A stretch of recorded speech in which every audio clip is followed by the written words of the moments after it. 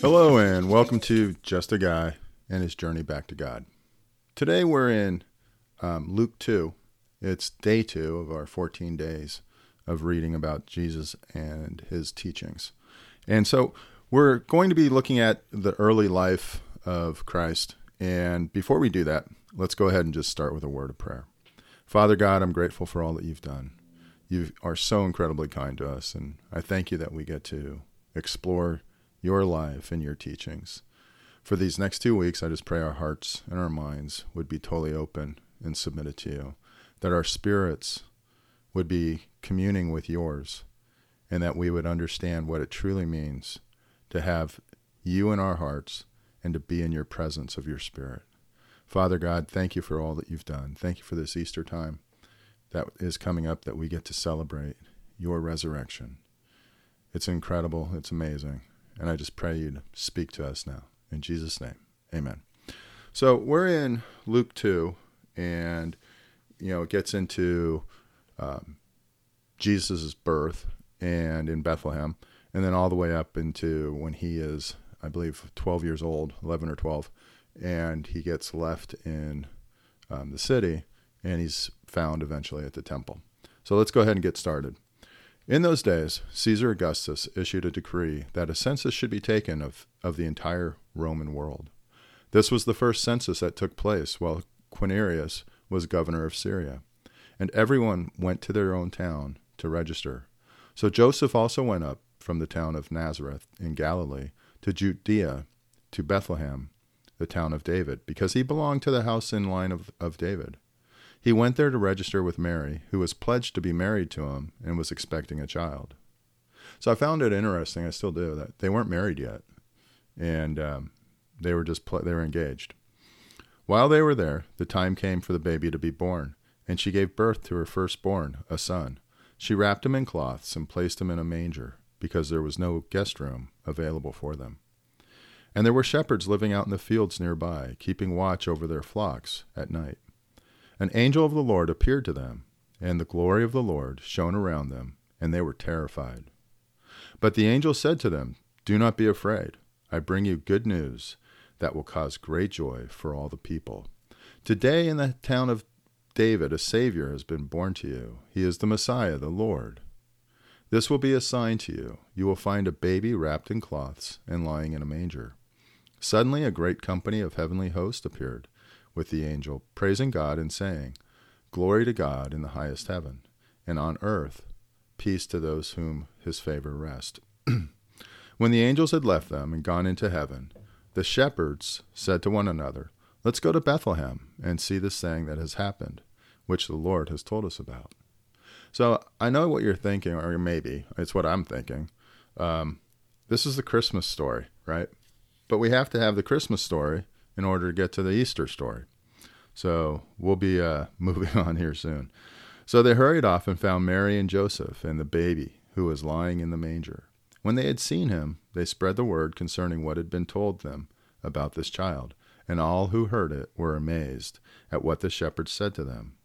But Mary treasured up all these things and pondered them in her heart.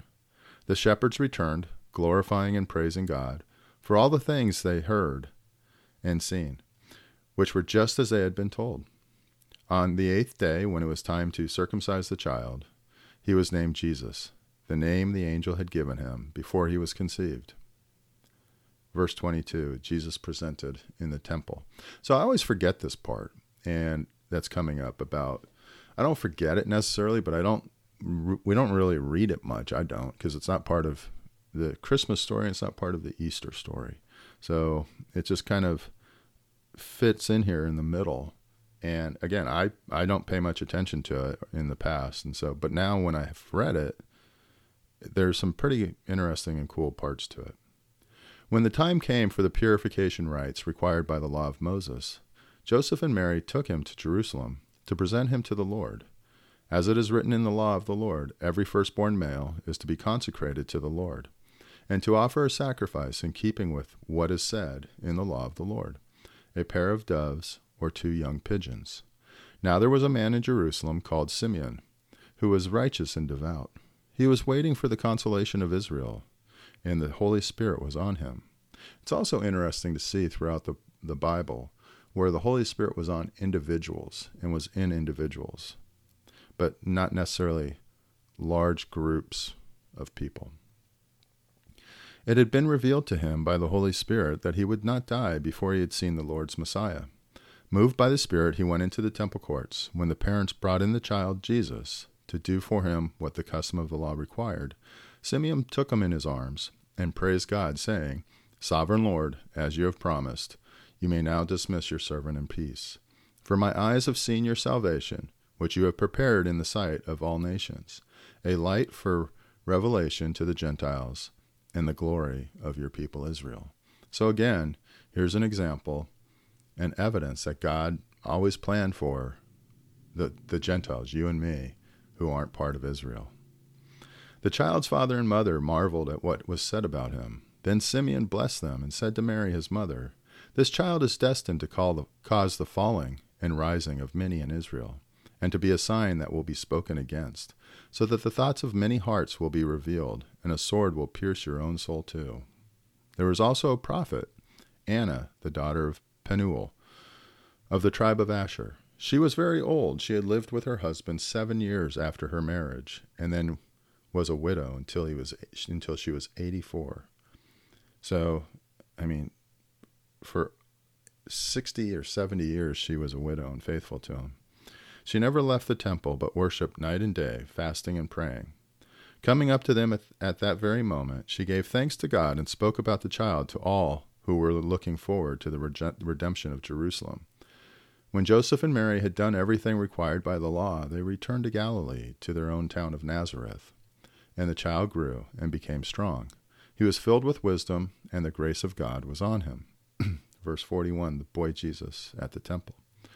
Every year, Jesus' parents went to Jerusalem for the festival of the Passover.